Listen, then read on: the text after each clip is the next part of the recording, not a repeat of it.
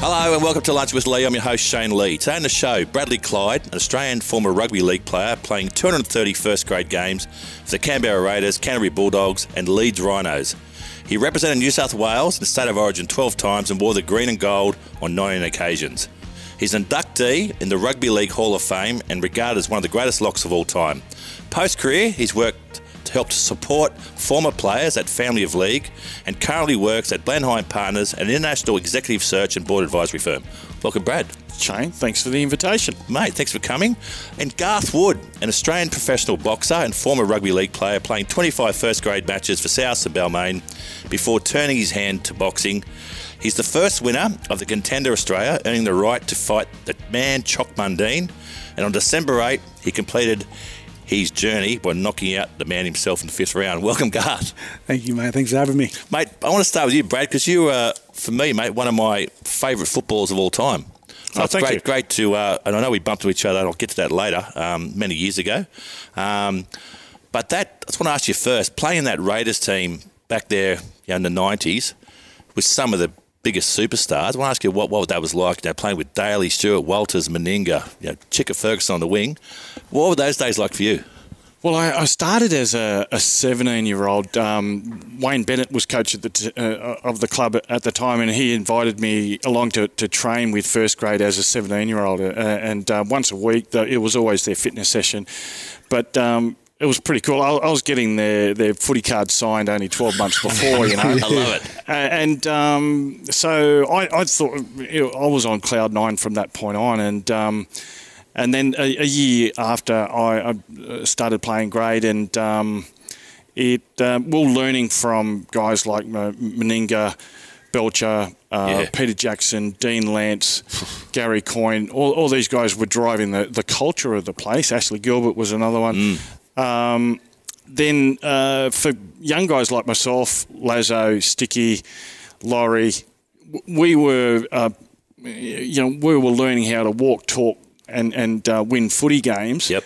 And just by the best, really. We're being mentored by the best, and we didn't know it at the time. This is. I look back now, I think it was such a luxury to have those guys actually show us how to win footy games and conduct yourself off the field properly as well. Yeah, and Garth, like you started, talking about, I suppose, being shown the ropes. Your dad, Barry, was an exceptional footballer himself, played with Newtown. Yeah, Dad was Newtown. He debuted at Newtown.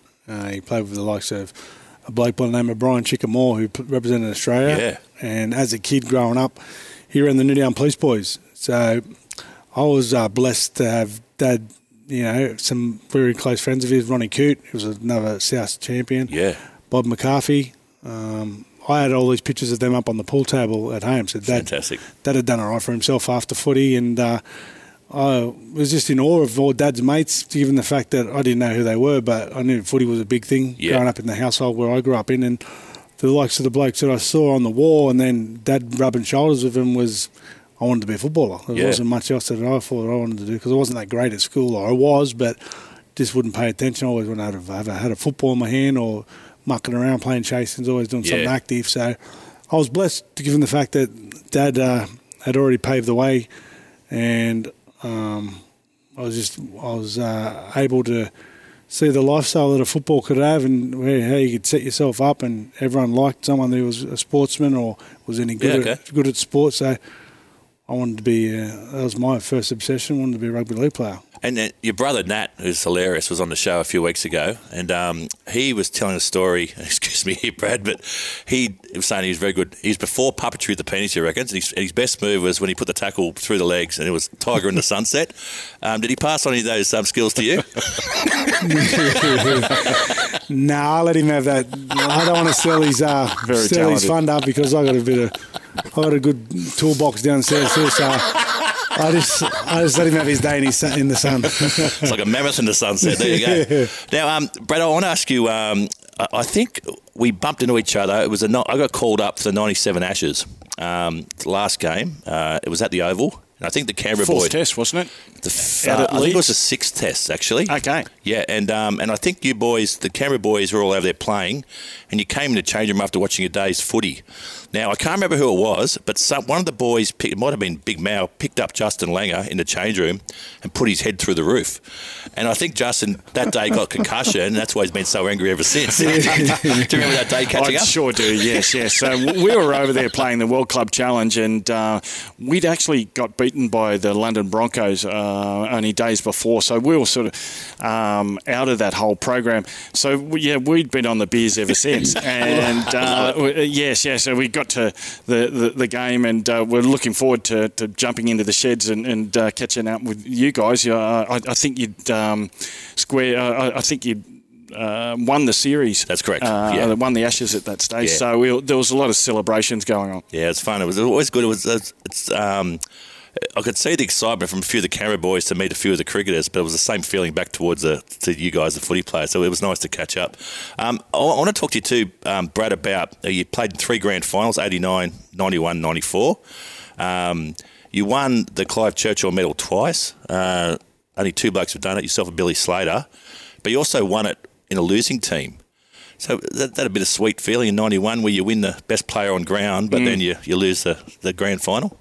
It is, and at an individual level, you go, it was really nice to get recognised, but from a team's point of view and everything that you'd been working for that whole 12 months is sort of out the window, and you come second. I've always had that notion where that commitment of playing in one of the toughest competitions in the world and coming second isn't that. Isn't to be disgraced. I was really proud of achieving what we achieved in the toughest arena in the world. And what about the year? Was it 1990 where you did your AC or something? You missed out. That'd be even tougher, missing out in the grand final, wouldn't it? It was, yes. Yeah. So it was about 2 months before the grand final, and we'd won the year prior. Setting ourselves up for success for the whole year. I was really enjoying my football, and injuries are a key part of sport, and those ups and downs, and it helps shape you as a person in the end. But at the time, as a 20-year-old, I was thinking, this is the end of the world. Might just take a quick break now, and we're at the beautiful Mossman Rowers Club here, and we're sitting downstairs now. We're having a nice lunch. I'm going to have today, I think I'll have the fish today. Fish of the day is a John Dory. I'm going to be very healthy. No chips today. I'm going to have probably a glass of Chardonnay and a little O'Brien beer to wash it down. But if you haven't been down to Mossman Rowers, please come down. It is one of the most beautiful places sitting on the water, and with fantastic food and fantastic service.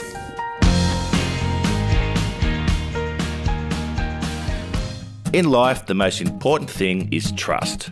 Without it, everything is a lot harder in a quickly changing and turbulent time. Barclay Pearce Capital is a safe pair of hands, an organisation built on people. They understand you've worked hard to build your nest egg, and their asset management business is tailored to suit your needs.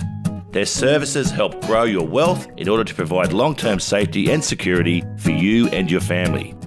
BPC, just a phone call away. If you're ready for your next thoroughbred racing adventure, then join the Osher Group. They exceed expectations on what racehorse ownership should look like.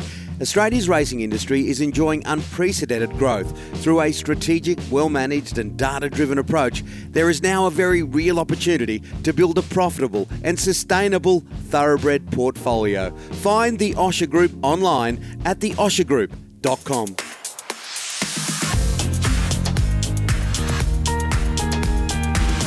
Garth, I want to ask you, you played, I mentioned at the start, you played 25 NRL matches for both Souths and Tigers. At what point in your career did you think, I'm going to turn my hand to boxing and maybe rugby league's not your path? Mate, it was the 99 season. I was at the Tigers, and I was in and out of reserve grade first grade, and we got beaten in the grand final against Parramatta with our red hot side. Shane Werrett, Nathan Barnes, Hindmarsh was in it. Okay, gotcha. And Junior Pearce was the coach, and it was when they amalgamated with West, and they promised me a contract, but they reneged. And that, like you said, 20 years old, it's your world and everything. Sure. And I was ropeable, filthy, and at the same time, I broke up with my first girlfriend, who was my wife. I had 2 kids too. So I went down a spiral. Yep. I was hanging with the wrong people. At the same time, I was still going to the gym, but I wasn't all there. I had 2 pro fights, and then I went off the rails hard, and then out of the blue, Johnny Lewis rang me. Right. And he goes, mate, how are you? And he's like Dad's best mate. He's like a second Dad father. And he said, and I tried to put on a smother. I said, yeah, John, I'm sweet, I'm fine. He goes, hey, pull up, son. I know you're fucking not in a good place. And he goes, but I don't know about none of that. He goes, yeah, I think I've got something for you. There's a chance you could turn your life around. Shellen Taylor's pulled out of the container. You're aware of the contender? I said, yeah, I am. He goes, well, mate, here's your chance. And I said, leave it with me because I get the kids every second week and I'll see if Mum and Dad can look after me. I said, what's going to happen if I go into this competition? He goes, mate, you win, you stick around and you could be in there for 8 weeks. So I went and asked Mum and Dad, old tough nut, tough love. He knew what I was getting up to for the last 18 months because I was down in the dumps. Missus had left me, didn't have a football, didn't have a job. And he said straight to me, you're a fucking idiot. You're going to get your head punched in. You're going to end up in hospital. You might get killed. He goes, don't think I don't know what you've been fucking doing. I said, I'm all right, I'm sweet. So he said, fucking snap out of it. Right? Really? So I said to Mum, I said, can you do something? Get something over the line. And she went, I'll do my best. So she probably looked after him that night. Give him a special, whatever. Just for our throat break. So I said to Mum, thanks for getting over the line, Mum. But I got picked up 3 days later after Johnny making that phone call saying, mate, you've only got 3 days to enter. Everyone else has been given 14 weeks prep. There's a couple of big names in there. There's 5 blokes who are top tenors. He goes, you're the underdog, but mate, this is probably, I'm not saying you're going to win, but this is what you need to turn your life around. He goes, you got 2 daughters, and they're only young then. They're worried about you. Everyone's worried about you. I said, all right. So, mate, I stepped into that ring as an absolute underdog, more or less novice. Yep. But when I played football, I've always been an athlete. I've not been a big head. I was cross country. Even when I played. You had a good engine. I was regarded as one of the fittest blokes to play rugby league when I was at South. I was breaking all the records. So I've always been a competitor. And I think I stepped into that contender house and I could just feel the transformation thinking, there's a chance to really make a name for yourself. You're shy of being a full-time first grader, even and out. Easy opportunity. So it was more the want than anything. I was breaking out of the hotel, which you weren't allowed to do in the Ibis, and going for big, long runs at night because I knew I was 50 lengths behind. But that soul-searching and the run going and just the mentality was cleared your head. I started bawling my eyes out, but out of happiness, thinking, here's my chance to turn my life around. And that's exactly what happened. So Johnny Lewis obviously did that for a lot of guys, didn't he? Yeah, he's done it for... Ever since I was a kid, I'd go to the Newtown Police Post and you'd hear... He was in jail for 18 months ago. Now he's fighting for an Australian title or Commonwealth title. Johnny just has that sort of personality which he does. Every guy that he's in the corner with, he's dodging every punch, he's your boy. You're his son. Every fighter he treats like he's his only son, and you feel that, and he just has a way of building you up and telling you what you want to hear, or not what you want to hear, what you have to hear, not what you want to hear, and you get that bond with him straight away. And Brad, so you work, mentioned at the start too, you work with Family of League, which is looking after players post-career. You see a bit of that too, because I've always say that the average length of any sporting career across any code is only 4 years. And some of us are lucky to play longer than that. But you see a lot of guys who really struggle post-sport. And you played with the likes of Peter Jackson, lost his life. And what are you seeing with guys post-sport these days? Are they dealing with life after sport, or are they some of them struggling, some doing better than expected? I think there's programs better than ever, or certainly better than before, that are set up by the NRL to transition players out, because once they come into the system, if they play 2 years, I think the average is only 2 years now, down to something like less than 50 games. Jesus. And so the moment they come into our system, we've got to start educating them and preparing them to transition out. And so the education piece I see is vitally important for them to be able to constantly make the right life decisions. I think if it's all educated and value-based, you're breeding a better player and person. I think they should be run in parallel. I agree. As they're developing their footy skills, they're developing educators. They're being able to make better decisions in life. Hugely important, and I think sportsmen, you live in a bubble. To get even more now, you see like particularly I don't talk from the cricketer's perspective, but you know you don't even carry your bags from the airport to the hotel. You get to the hotel, it's unpacked for you now. Everything's done for you, and unfortunately, once it stops, there's no one organising your flights. There's no one. No one doing anything for you, booking your hotels. That's right. The evolution of the player agent is, a bit of a pitfall for them as well. Because as you say, once the player agents, when they are earning money, the player agent is all around them and doing everything for them. But the moment that income stops, the player agent, by rights, he's got to go and find the next big thing, and so he can. Speaking about salary, you got a kid that's probably, like you said, I started playing grade against men at 17, and you also debuted at 17, but going from having either living in housing mission or been with a single mother or not having money at all, then getting thrown 300, 400,000, and then within 2 years it's been cut, and then you've gone from having money left, right and centre, and then you don't have it anymore, and you're thinking, where do we turn to get that sort of money again? And some people thrive on the recognition as well, right? And people... you're getting girls and you're doing well, and mates are patting you on the back. I read a quote from you, Garth. You said that just with the way that you brought up and where you were brought up, boxing was always going to probably be in your future. What did you mean by that? I grew up in Alexandria, Redfern in the 80s, which was pretty rough and tumble. Erskineville in itself, back in the 60s and 50s, was always regarded as, some pretty fierce fighters on the street, this and that. But it was very sports orientated. I lived on Mitchell Road, which is across the road from Erskineville Oval, which the Swans had their home ground there. Redfern Oval, which was only a couple of clicks up the street, was South Sydney Rabbitohs. And then I had Newtown Police Boys with the likes of Jeff Fennick, Johnny Lewis, Jeff Harding, Costa Zoo. So if you weren't a sports athlete or you could handle yourself, because it was very rough and tumble, a lot of drugs in the area, heroin, you'd either turn to crime or you get caught up in the drug scene. At that sort of age as a teenager, everyone does whatever you want the girls to like you. You want to be an athlete. You want to be a good fighter. It's pretty easy to either go one way or the other. I'm glad you went the right way. And I was going to ask you too, so back to when you go on the TV show The Contender and you win that and you get to fight a guy, Chock the Man Mundine, and you knock him out.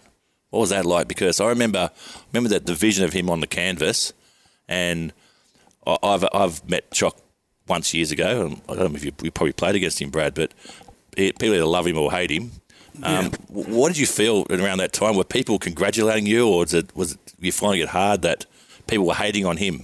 Mate, like I told you, I was within 18 months or 12 months, because I got a little bit more time after the Contender to prep, which was the worst thing for him, because I went to America and I was sparring blokes that were a better calibre that were over here in Australia.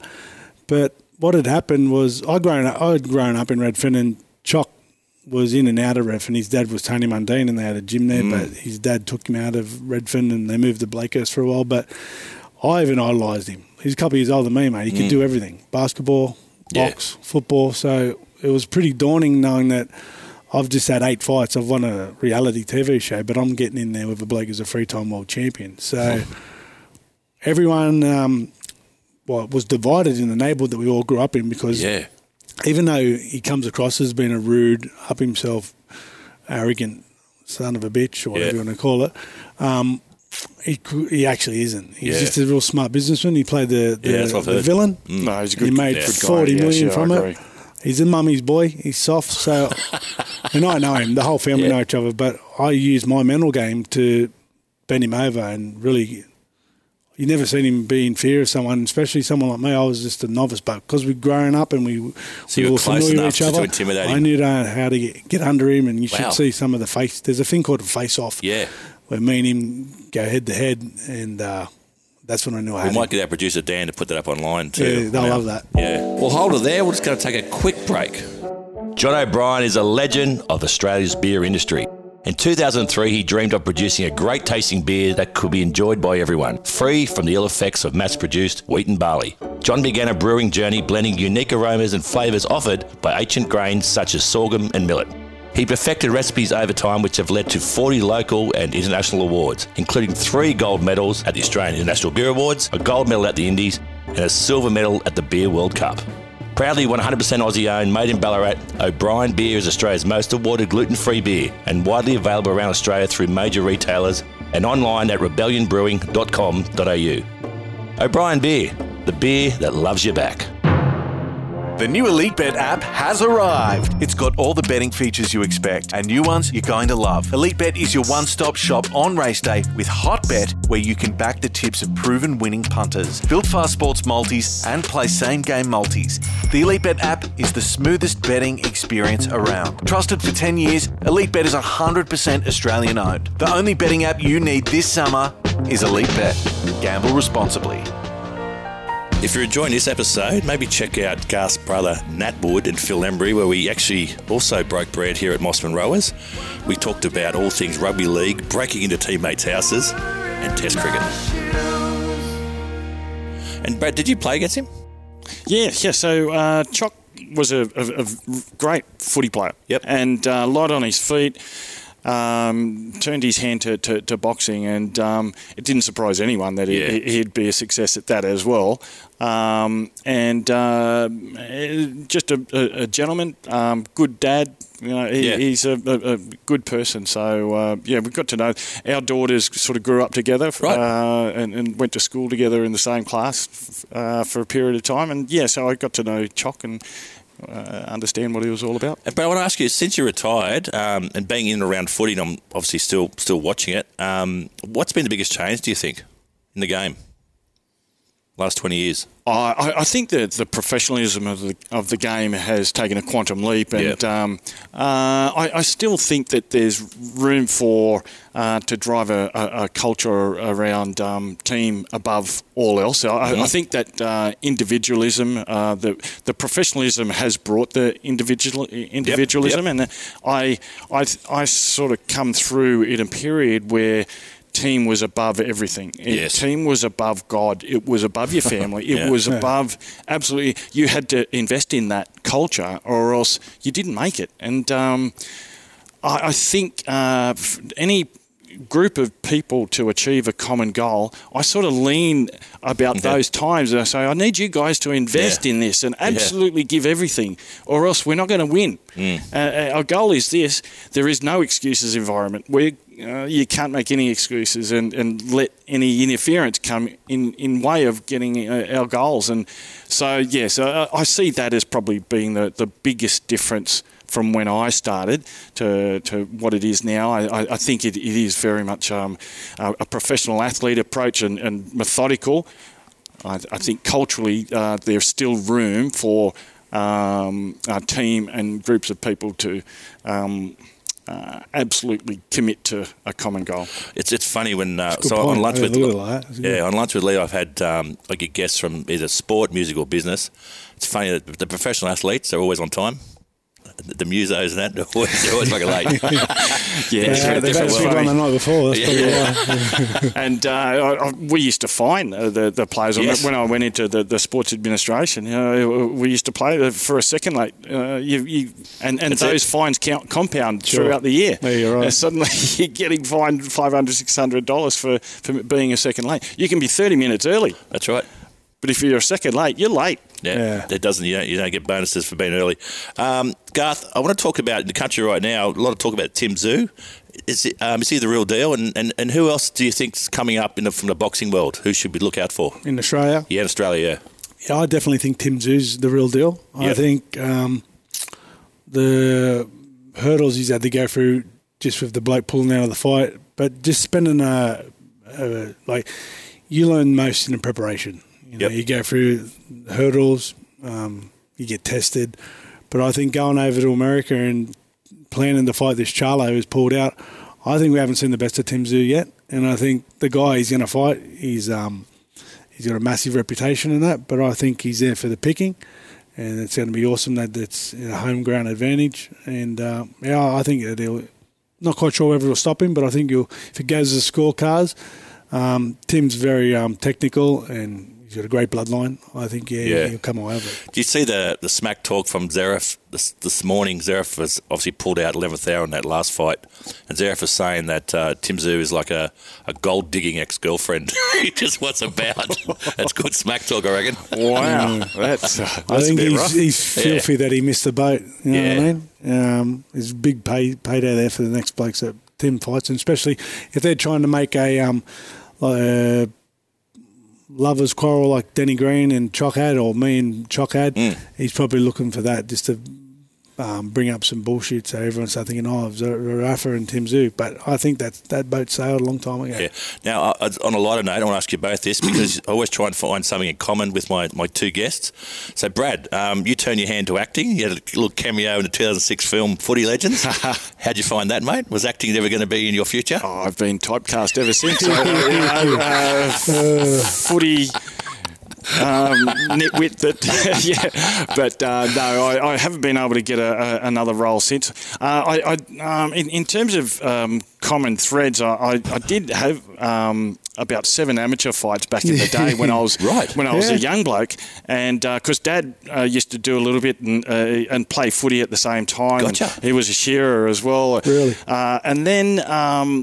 And I sort of soon learnt there was no blindside to have a rest on. Stuff this. This is too hard for me. I know I said rugby league was the toughest arena in the world. The boxing ring is probably first. There's and no rugby there, league second. Yes. And Garth, and so acting, mate, you're in the current, the new King of the Cross thing. Yeah, I'm in two episodes. Yeah, so episode 9, look out for you. What do you play? What? Play a drug dealer. I had to do a little bit of method acting to find out how to do that. On a good note, I'm in the 9th and the 10th episode. I get chucked out the window by Sam Ibrahim.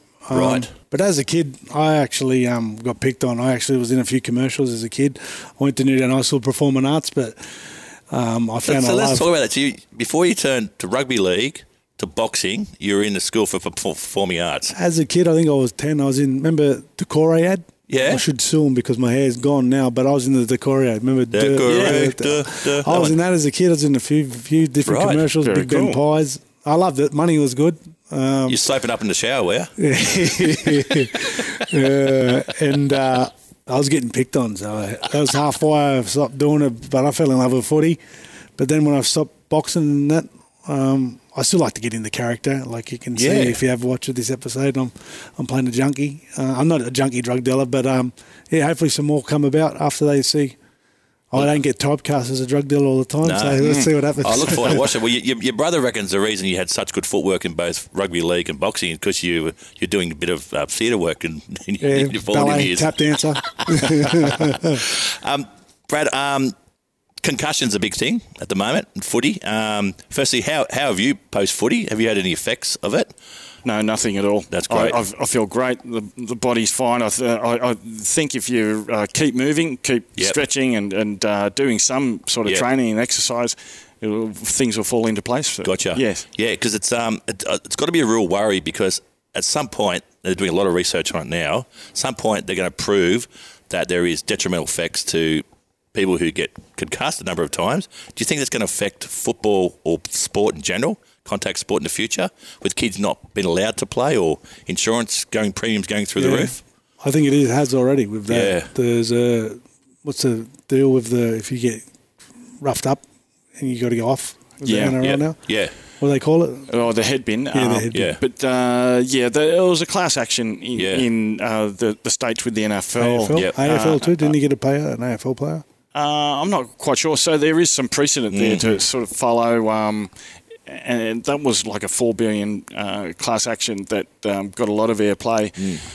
I think ours is a physical game. It's a formula that people have loved for a long time. Big blokes running, bashing each other, the hell out of each other, and I don't know, if you could play the game without that level of contact for it to be successful. So can we find some sort of balance or some sort of even killed?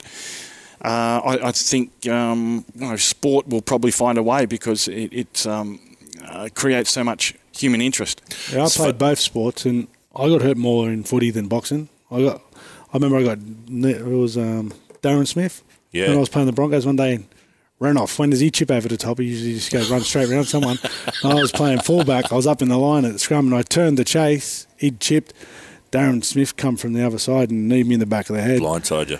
And I had a fit for about 3 minutes. And the ref just kept playing on. And my brother, he ran on the field and rolled me over, took my mouthguard out, and then give the ref a mouthful because the ref kept playing on. But I've never been knocked out hard in boxing, but the big humans running at each other in collisions. It's going to happen, isn't it? My son, Thomas, is only 7.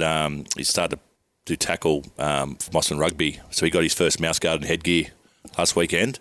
Only problem is he's been tackling his sisters around the house. He's loving it. They're starting to get the shits. Yes. The litmus test will come when instead of tackling the sister, he's got to tackle the Polynesian kid.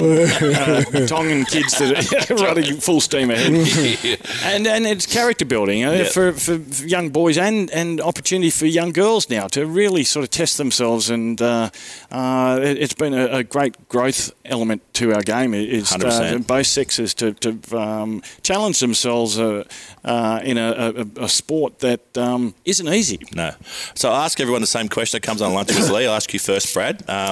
What advice would you give to a young boy or girl who wants to go into the world of rugby league right now?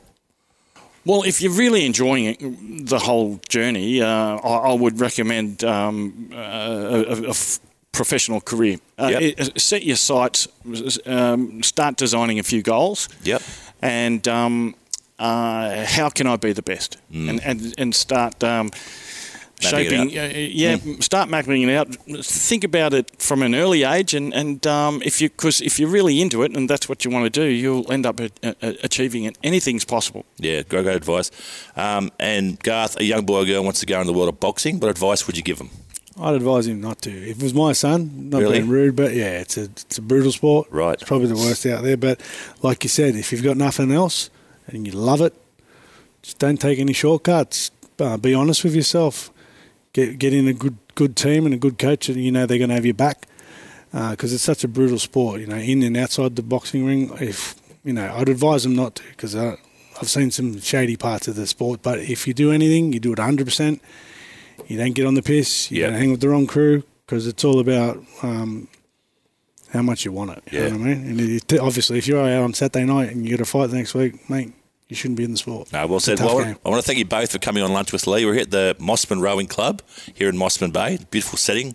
The sun's shining outside. We're going to go downstairs now and have a nice lunch. I think I know Brian Beer will go down well. He's one of our great sponsors of the show. And but thanks again for coming on the show. Thanks, Brad. Thanks, Garth. Too good. Thanks, Brad. Cheers, boys.